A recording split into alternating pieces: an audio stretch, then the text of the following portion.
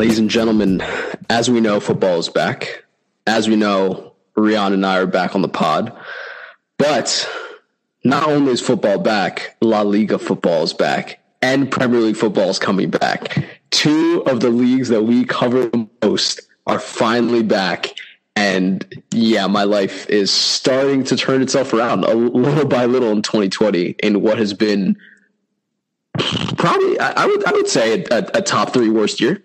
Probably so far. I don't know. On the Mount Rushmore. Yeah, probably on the Mount Rushmore of worst years in human history, I'd say. Yeah, human history, that's, I think someone back in the BC era would probably disagree with you. But for us, yeah, I guess so. I mean, it's pretty bad. Hey, ignorance was bliss back in the BC. They didn't even speak English. So it's like, did they matter? You're comparing apples and oranges. Yeah, pretty much. But yeah, so this past weekend, La Liga came back. And I was telling Rian over the weekend, we were going back and forth about it, but this, I don't know, like, it didn't feel like anything changed for me in a weird way. Like, watching some of the games from the weekend, right? So I guess to kind of recap things, you know, we had, I'm already forgetting who played, 'cause there's so many games. But to start off, right, we talked about Sevilla, Real Betis, and of course Sevilla, the better of the two teams, winning 2-0 on Thursday, starting things off. And Friday wasn't too many games. Granada, Getafe, really being the shocker of the entire weekend, with Granada winning 2-1 over Getafe, keeping them, unfortunately, in fifth. Saturday featured Barcelona returning against Mallorca, away at Mallorca, winning 4-0. And Sunday saw Atletico and Bilbao play out a 1-1 tie. I think that's Atletico Madrid's, I don't know if this is the 100% correct stat, but I think it's their 13th draw of the season. Oh, no, it's correct. It's the 13th draw of the season for Atletico Madrid. So, yeah. I mean, they looked exactly the same. Yeah. They looked exactly the same. Yeah, so nothing changed for them. And then Real Madrid coming back at their training center to beat Eibar 3-1. And so those were kind of the major results throughout the weekend, but there is really no like semblance of a weekend, you know what I mean? Like a match day anymore, because it's all kind of blending together, because you have games literally every day until the end of the league, which is in the middle of July. So it's all kind of blending together, but it is entertaining. And in reality, I think one of the best parts about this weekend round was that there was like no dip in physical performance, or at least it didn't feel like that. Like it felt equally as energetic as it was before the break. And I think that's probably in large part due to the extended break that Spain had. I mean, maybe. I almost with you there up until the end. Maybe. No, I think it's very similar to what we saw in Germany when they came back. I was just as impressed at the fitness levels for the Spanish teams. They came back this weekend, or starting last weekend, this week too. I've been really impressed. Obviously, that players stayed in decent shape during the actual lockdown, and I guess a lot of them really did stick to their like individual training regimes. Even Suarez has even with look like he hasn't. Yeah, he hasn't. Well, in the least, he doesn't look any fatter. So like it's that's an accomplishment. I'm telling you. That 3 months off, and he looks pretty much the same. So like, good for him. But no, I've been impressed. It's been good to see that the players are still in pretty good shape, and I mean, obviously they're in general pretty good shape. People who are in pretty good shape. So it's just good to see that they didn't slack off as much as probably you or I would have in the same situation. And again, that's probably why they're getting paid millions of dollars. Hey, took a pay cut. Yeah. So from 5 million to 4. Yeah. But then I think one of my biggest observations actually from the first 5 or 6 days of La Liga coming back is, that first game, the Sevilla and Betis game, the virtual crowd or fake crowd thing. Maybe it was just the colors, because I think it's looked a little better since that day. But maybe it's just the fact that the red and white, the way that they're doing these fake crowds, it just looked like confetti. It just blatantly looked like confetti. And then again, I think it's gotten better in the games that I've seen since this. But like when they would do the replays, at least from that first game, you'd see like glitch out and stuff. So it just seemed like very poor. Like, well, to be fair, you were the one that originally proposed this idea here, and clearly they heard the podcast and took it and ran with it. Humanoids. I didn't say to like. You said CGI. Go to fucking like Staples, get the colored paper, and just start sprinkling it on like a screen. That's not what That's not weird. That's just lazy. Yeah, so I mean, I get what you're saying. The first game, Sevilla Betis definitely had some technical difficulties when it came to the virtual fans, but I think they took a play out of the playbook from Germany and the virtual fan noise and things like that. I think that went over really well, and I think that added to kind of the energy level in the game. And it, even if you weren't, looking at the field or honestly, if you just close your eyes, that's my point. If you close your eyes, you would feel like you're at the game. That's what it really felt like. So when you're kind of in the zone and you're a player on the field, you probably aren't thinking, or you aren't looking directly to see if there are fans. You're probably keeping up with the surroundings. And so I think that helped significantly. Yeah. But the virtual kind of CGI fans that were plastered along only the first sections, the lowest sections of San Mamés, not just Pichuan. Yeah, it was a little off. It has gotten better. To be fair, the coloring has gotten better from like Mario Kart characters to nearly mashable colors that can resemble fans. Yeah, it looks a little more natural. Again, it might just be the color. It might just depend on the color now of your that they use. But no, that good work on them. Good work on the players for coming back in shape and looking like they were up to match fitness for the most part. Good weekends from both Barca and Real Madrid. We saw Hazard come back and look at least somewhat close to himself. He looked great. He really did. Yeah. He already picked up 2 assists in that game. So good on him. I mean, I think Barca and Real Madrid have come back and look. Again, it's so early, so just a game or a couple games, right? But I mean, I think they looked a little more. I don't know, a little more assured than it felt the last however many weeks before the season was suspended. So. I'm expecting those teams I expect a good little title race to end the season there. It looks like both teams are in good shape and seem very motivated. And at least from the past 5 days, obviously Hazard being back for Madrid has changed. Makes things a lot easier.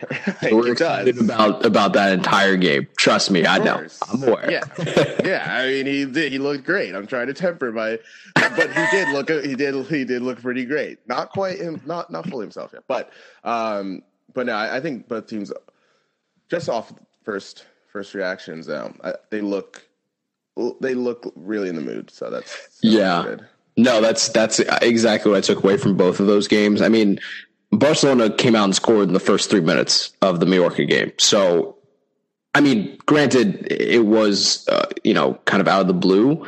But that just goes to show, I think, the level, like the mental levels of preparation that have gone into both of these teams, kind of quarantine mindsets, if you will. I don't think any of these teams took the foot off the gas or even thought about that, because they knew coming out of the quarantine, I should say, that the gap at the top was only 2 points, and that's a matter of one game for either of them. If either of them end up level, Real Madrid win the league at the end of the day. So it's so tight at the top, and that goes for the entire top 6, really. But the top 2 is, I genuinely say this. I don't think will be determined until the last final day of the league campaign. So yeah, Barcelona had a great game against Mallorca, scoring 4 goals. Messi having his day and a half, to another 10 out of 10 performance, and I think truly the quarantine probably benefited him the most, given that he needed the rest. He needed some time to recuperate because the season already had been kind of lagging on him, and 3 months off is essentially a summer break without an international tournament, which is great for anyone's level of fitness. And I think that kind of showed. All the players clearly kept up with their regiments, and this goes for both Real Madrid and Barcelona, because Real Madrid also came out, and I specifically noticed how energetic like Modric was during the game, Toni Kroos was during the game. It was truly like it just nothing had happened, and of course there were some rustiness here and there, but largely both of those teams performed really, really well over the weekend, and of course. Today, we're recording on Tuesday, but Barcelona did beat Leganés at home 2-0 as well. So they've continued that. It's honestly, it feels like nothing's changed. It's weird. Other than Espanyol at the bottom of the table, somehow, I don't know how they did this, but they won and then tied. So they haven't lost a game since coming back. So screw them, but that's a whole other thing.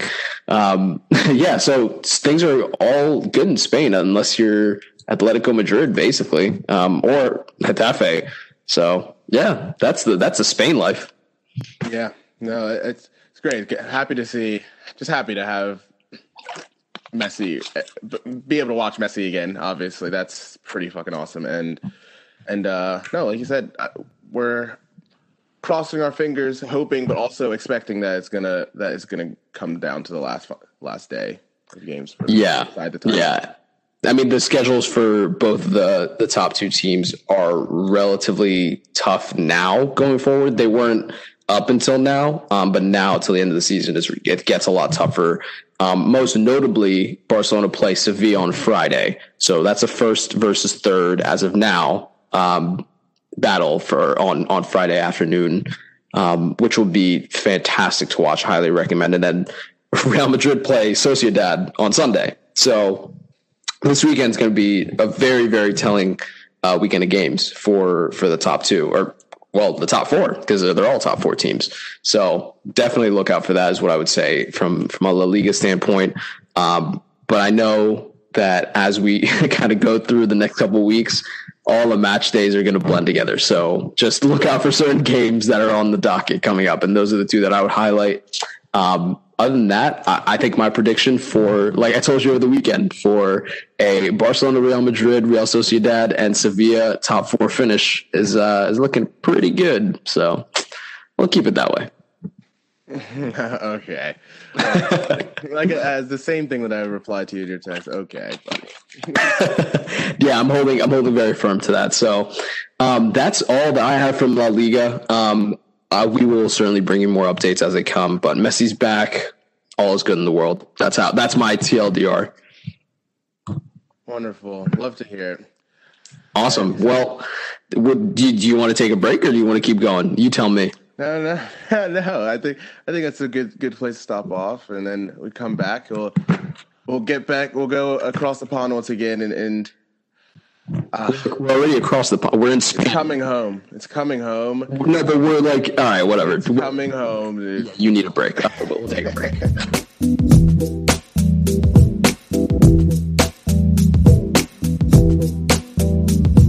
All right. After Rian's slip up in having to go across the pond when we were already in Spain to go to England, we're going to go slightly north of Spain, right? All right, we're going to go slightly north.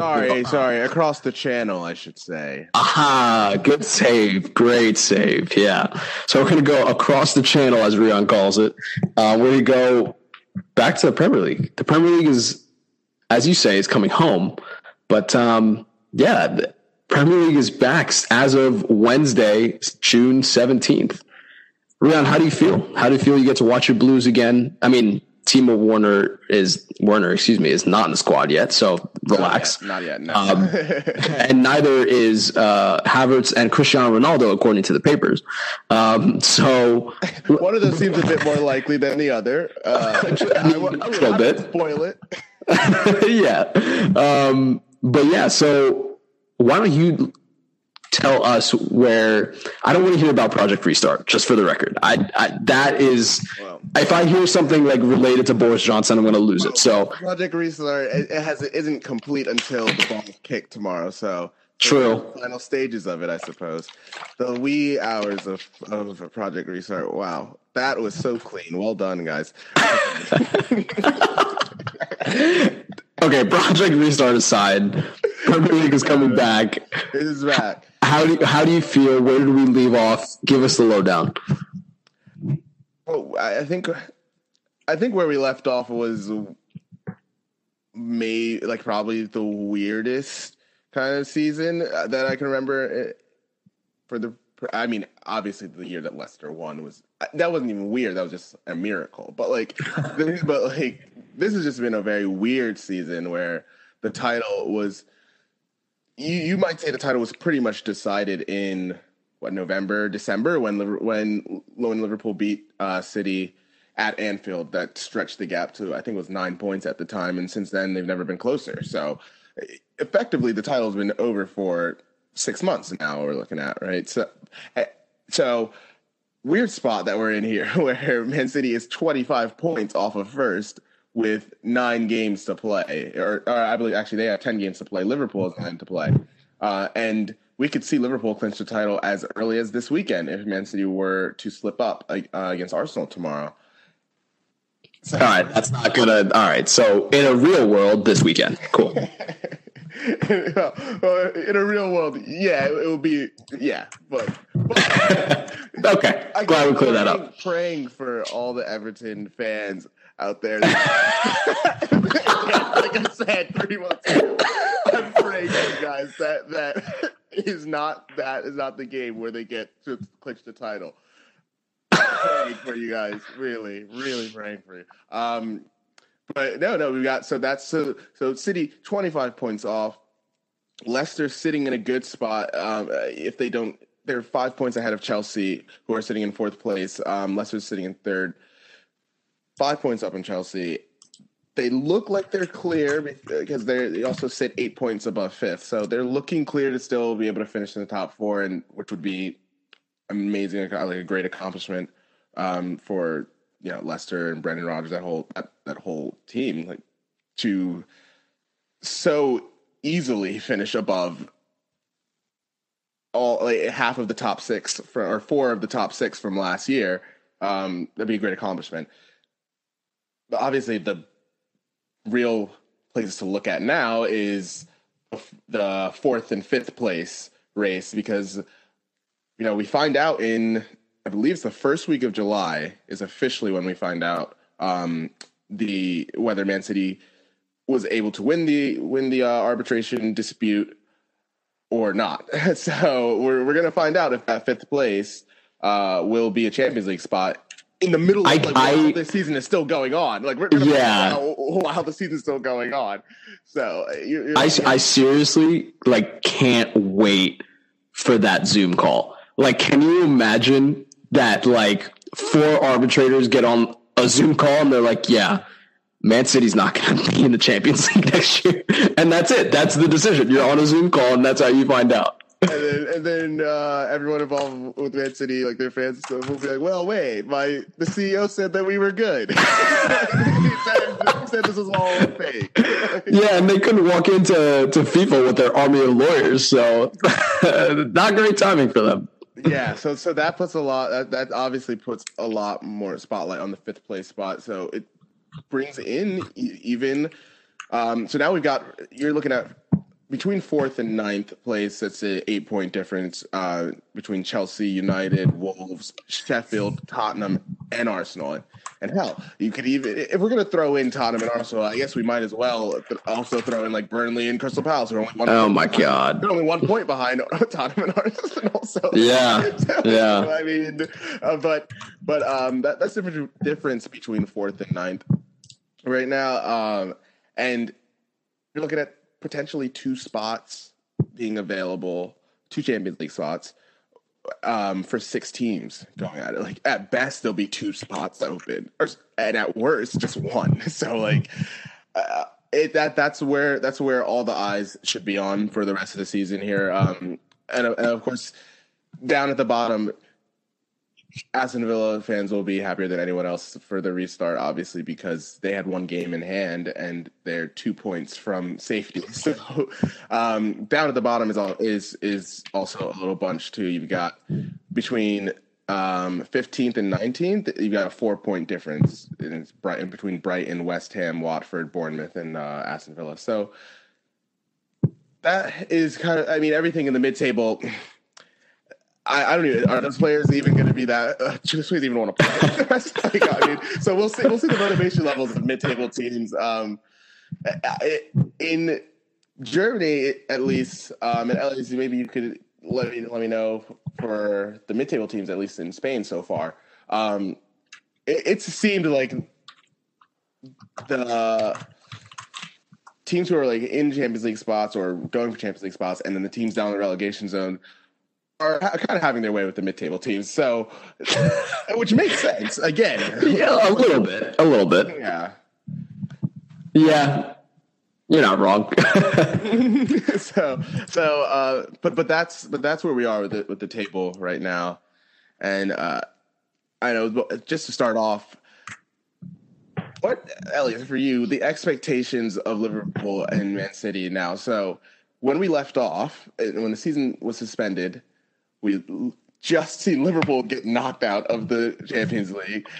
Maybe not even 2 weeks after, I believe we agreed that they were probably the best team in Europe at the time, and then they went on to lose like 3-0 to Watford, and then get knocked out of the Champions League. But they're still in a great position to win the league now. So, and then you have on the other side, well, I should throw in too, win the league for the first time in 3 decades. So obviously that'll be an amazing thing for them. But the kind of disappointment of not being able to get further into the Champions League as the holders of the trophy, their expectations now, what they have to look forward to is they can still smash the points record for points in a season for the Premier League, and they can still end up with most wins in a season. The record is, I believe, 30.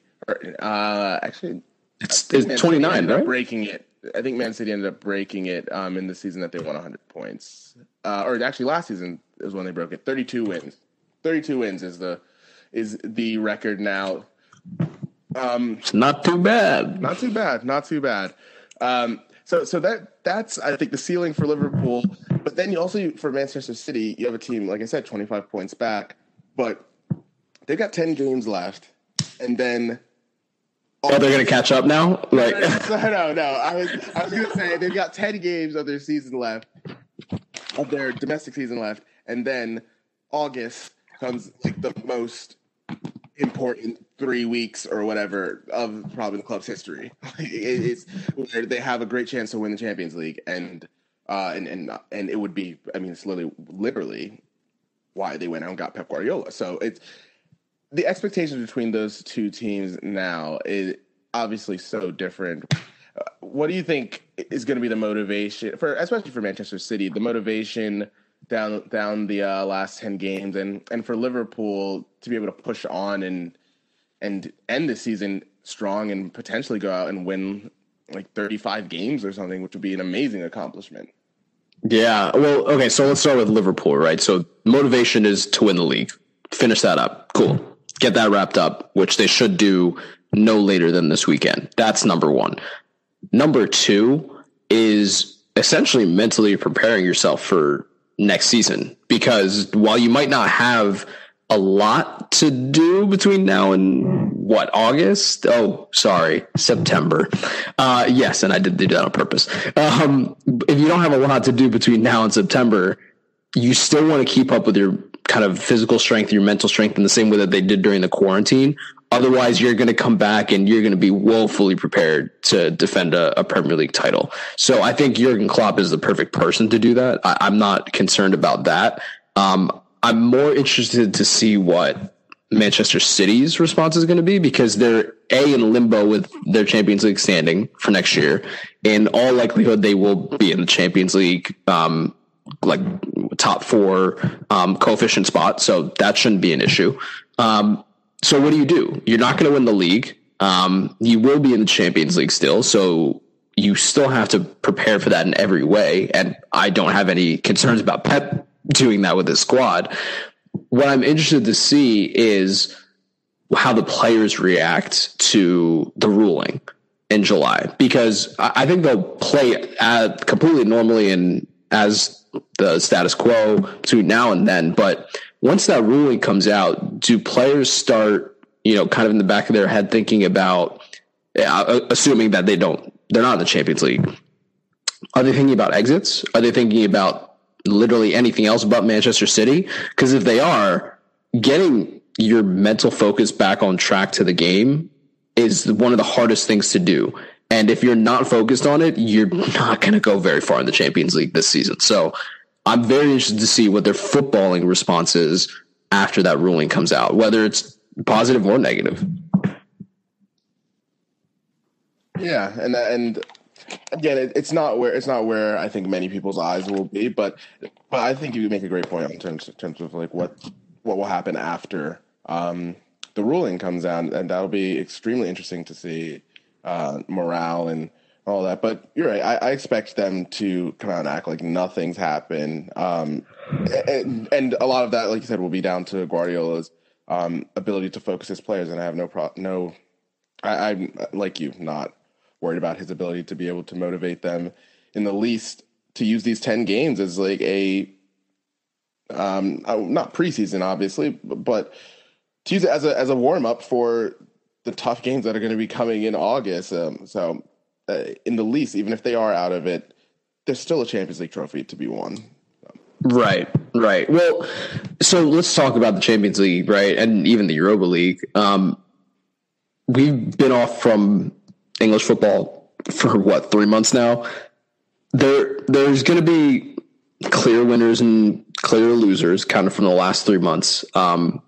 Maybe we won't know that until, I guess, we start playing football again. But if you had to pick out, one or two teams that you think could have benefited the most from this time kind of off and to focus on themselves, who would it be? And I guess who would you kind of pick to make those top 4 spots? Yeah, I think for the who benefited the most, and you let me know if you agree with this or not. But I think the two. I probably won't. Yeah. I mean, I wouldn't expect you to deal with common sense well anyway. But nice. But no, I think the two teams that have really benefited from this, I would have to say Manchester United and Tottenham, because you think about the injuries, especially on Tottenham's side. You think about the injuries that they had right before the season got suspended. No Harry Kane, no Son, who had been the best player all season, who had been playing well despite the shit show that was going on at the beginning of the season. And Dele Alli had pretty much just gotten back to playing with some more consistency. The ever evolving enigma that has now become Tanguy Ndombele, who just still have no clue if he's actually a good player anymore. Like, we just still do not know. And a lot of that obviously has to do with, again, the turmoil from a lot of the season. I'm sure just has not helped his ability to adapt. And having Jose Mourinho just shit on you, press conference to press conference, probably didn't help much either. But still, I think those teams have benefited the most purely from an injury standpoint. United getting back Marcus Rashford will be huge. I mean, and Rashford and Pogba, obviously, but as we talked about before the season was suspended, I mean, Marcus Rashford literally broke his back trying to get the team into the top four. And now he's coming back, and I'm hoping that a lot of people who are listening to this also know that the impact that he's been having socially lately. I think we saw today that in the UK, the decision that was had to not give out free meal vouchers to, I believe it was, correct me if I'm wrong, at least, so students for over the summer. That decision was turned over, and he led a lot, and he was a big public voice for making sure that kids aren't hungry, and it seems like such a simple thing, right? To be of all the things to pay for, from the federal government.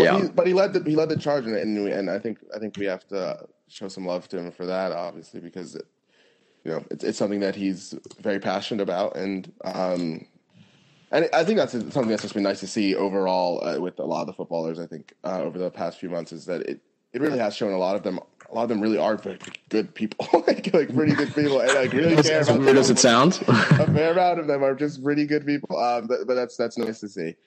But so like I said, United and Tottenham I think benefited the most. Who benefited the least? I would probably have to say a Sheffield. Sheffield, I think most chiefly because now you look at we come back again. Everyone's healthy again. Like almost very, very few injuries for anyone, especially for the teams fighting for Champions League spots. And you add on top of that the 5 subs. They were a very, very close-knit team, like a team that does not have to deal with many injuries at all, that very routinely plays the same 11 a lot. If they were to hit an injury at any point for any of their key players, they'd be in a lot of trouble because, obviously, them having 5 subs and using their 5 subs a lot different than the 5 subs that a Chelsea or Leicester, or even a Leicester, will be pulling out in their games, right? So. I think one team does have a certain Lord Farquaad, so yes. Right, yeah, exactly. It's hard to compete. It's hard to compete there. I think Sheffield has benefited the least. I almost wanted to say Wolves, but I do genuinely believe in the system that Wolves has, and they just always, them and Sheffield, to be fair, always throughout the season seemed like a team that knew what the plan was and was coached very well. And I just think Wolves has a more top end quality that I'm not as worried about them as I think I am about Sheffield. Yeah, no, I actually do agree with you on. I would say the team that will, I don't want to say benefit the least, but suffer the most, kind of. That sounds dark, but you know what I mean. I think Sheffield might run into problems because of how relatively thin their squad is. Not saying it's completely void of subs, but in comparison to the teams that they're competing against above them, right? Wolves, United, Chelsea, Leicester. That's your competition. And in order to be better than them, you need to have the supplements for that. That's why I think the whole quarantine and the 5 subs aspect benefit pretty much all of the more rich clubs, quite frankly, because they have the money to pay for additional high quality players. It's literally that simple. Whereas Sheffield United are somewhat of I don't want to say a miracle story, because what they've done is absolutely incredible and deserves all the plaudits. But it was surprising, to say the least. So I agree with you on that front.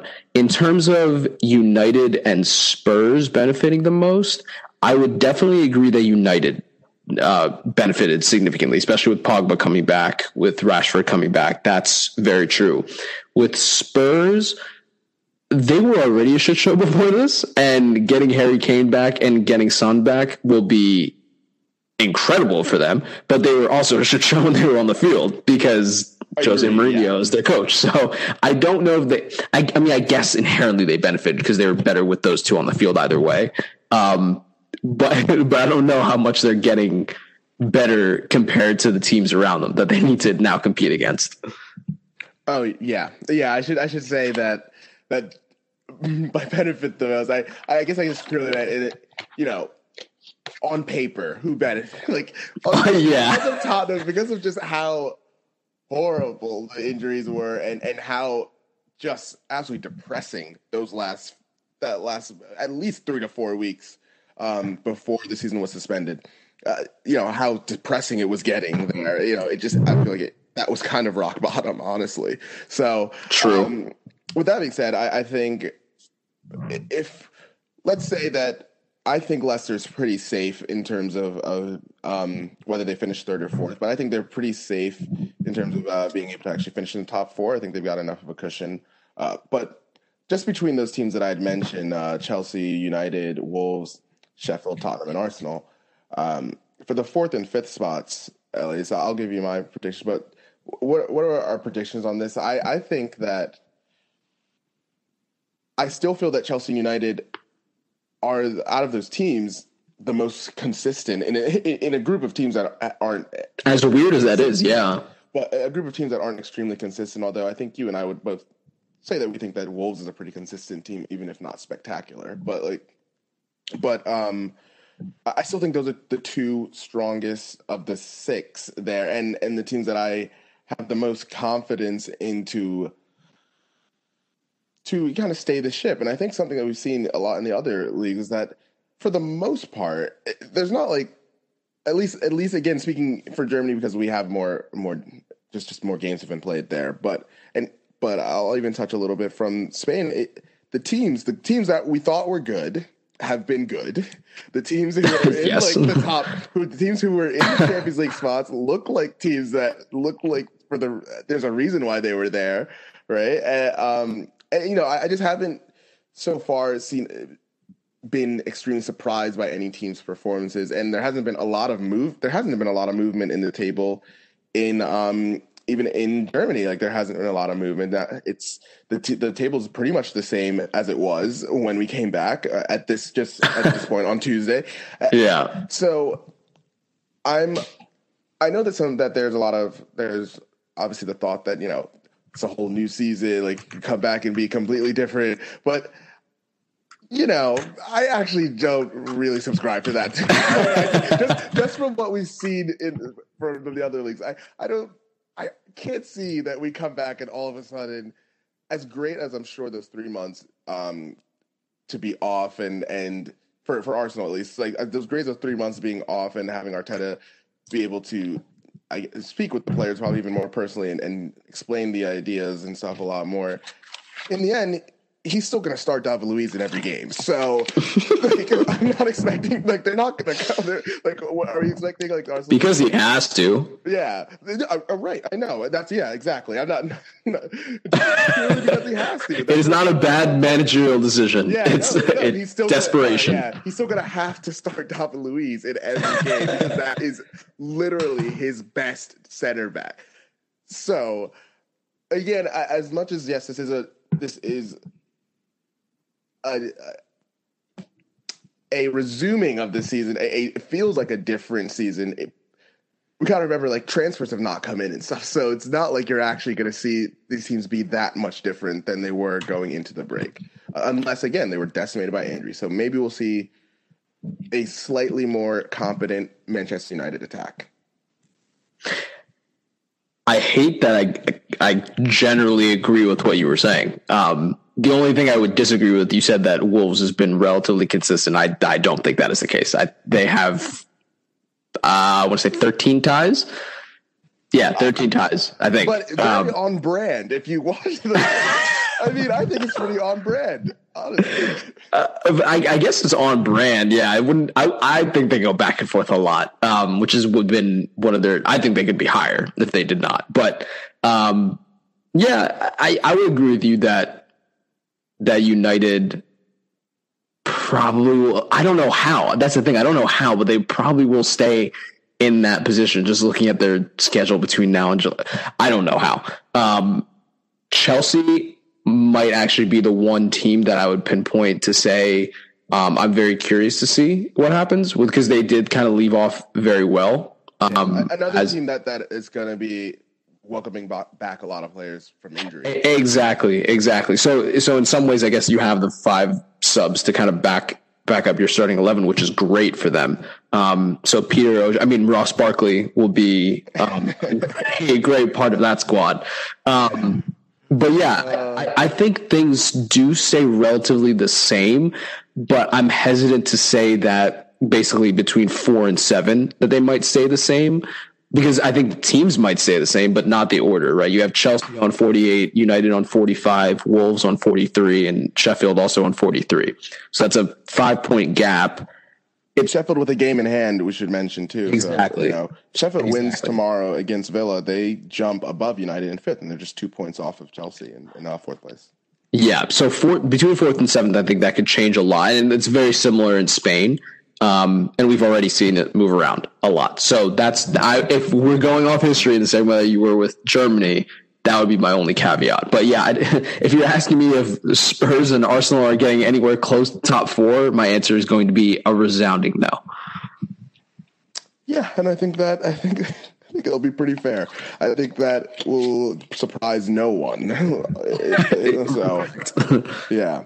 Yeah. So I don't know. I have high hopes for the teams that are currently in, I guess, the top 6, top 7. I don't know who's going to be in the Champions League. That is going to depend on what is said in July. But I do hope that Wolves make into the Champions League, because I picked them to be in a top 4 spot. And in some way, if they could make it into the Champions League, that kind of fulfills my prophecy. So that's I think that'll be a win. Yeah, I would give you that. No, we should, but it should also be said, United's first 2 games out the bat are pretty tough. Quote unquote tough. They play Tottenham first, which they play them on Friday, I believe, which will be a massive game. But then after that, they play Sheffield. So again, if Sheffield are able to pick up the points tomorrow, they go into their next game able to actually put distance between themselves and United. So potentially, if United were able to slip up on Friday. So either way, they're gonna get 2 chances to jump above United in the next week. And I mean, I think that game, the Sheffield United game, will go a long way to deciding the 4th and 5th places, honestly, because it could be blown open right there.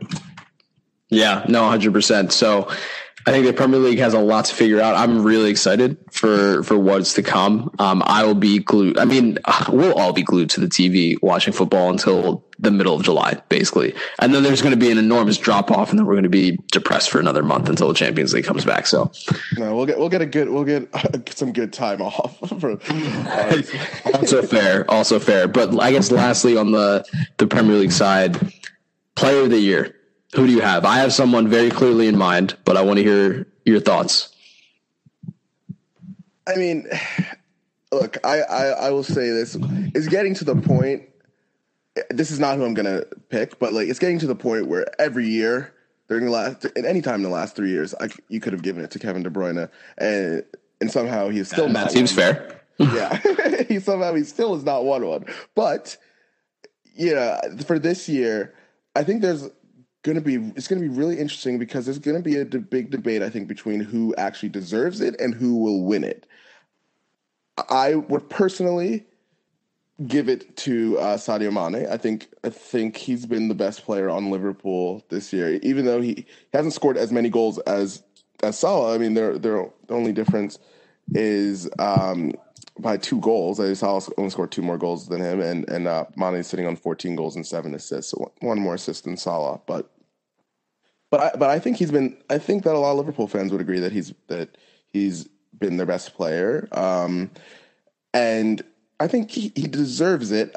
Who I think it'll end up going to Jordan Henderson, because he's the captain, and a lot of people are going to look at the fact that he wasn't in that game against Watford where they got beaten, and just kind of very coincidentally forget that he was also in the Atletico game. So, but jeez, but I think I think it should go to Mane.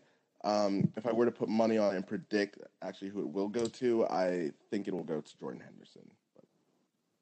Interesting. Jordan Henderson, I guess, would be kind of almost like the people's pick, if you will. I guess it makes sense, and I get it. He's been a very true leader for Liverpool since last season, and honestly in years prior.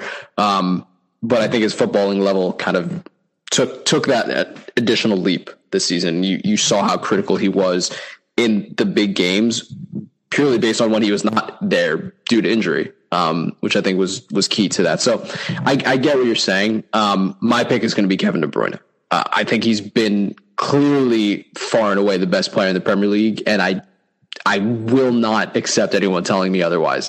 And if we're going off of the basis of what the award means, it's for best player in the Premier League. So I think it'd be hard to disagree with who the best footballer in England was, and that for me it's Kevin De Bruyne.